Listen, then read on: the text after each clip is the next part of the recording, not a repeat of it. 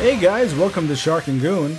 Shark is still on assignment. We have no idea where he is or what assignment he's doing, but he just told me he's on assignment. So of course, you're stuck with Goon. So I want to start off with something really crazy today. I'm just flipping through the different spoilers and different web pages out there, and it looks like Samuel L. Jackson is going to be Nick Fury again with the new Disney Plus series, which is pretty funny because who would have thought that Disney Plus would end up being the main hub of all these Marvel things right now because of the pandemic, also because of all the shows getting pushed back, movies getting pushed back, but a Nick Fury show? I wonder how that's going to be. What's going to be about, what age range, what part of the Marvel Universe it's going to be in.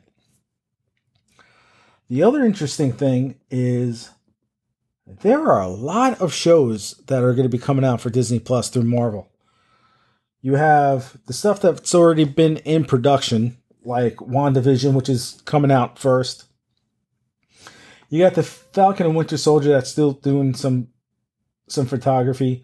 Loki is still filming. You got She-Hulk and Miss Marvel, which is starting to get ready to start ready for pre-production. They finally cast their She-Hulk. And then there's also Hawkeye and Moon Knight. So there's a lot of TV shows that are going on, and this is really eclipsing what Netflix did with those 4 shows plus The Defenders.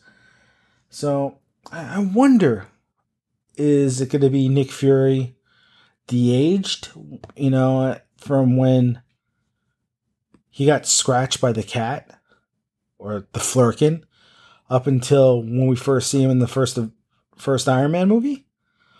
Is it going to bounce around? Is it going to be Nick Fury in space because we see him on a ship flying around in Spider-Man Far From Home?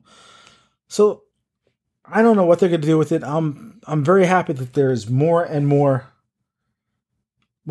content coming out for Disney Plus because it's been pretty weak. Unless you really want to delve into the vault of Disney movies and Disney shows, there's not a lot of new content coming out right now, and hopefully this stuff will satiate what we want to see with Marvel. I think this might be the first time in 10 years there hasn't been a Marvel movie out.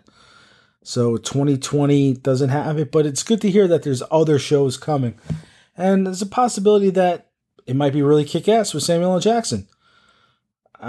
Maybe this is going to be some of the Agent of S.H.I.E.L.D. characters that after that show ended this year, maybe they're going to end up with Sam Jackson. And as Nick Fury, who knows? Maybe we'll have Coulson, Quake, Yo-Yo. Who knows? But what do you guys think? Do you think Nick Fury should be a new TV show? Should he just still be an ancillary character in the Marvel Universe? Do we care about Nick Fury for a TV show? I do. I don't know about you guys, but thank you for listening to Shark and Goon, and hopefully we'll get Shark back soon.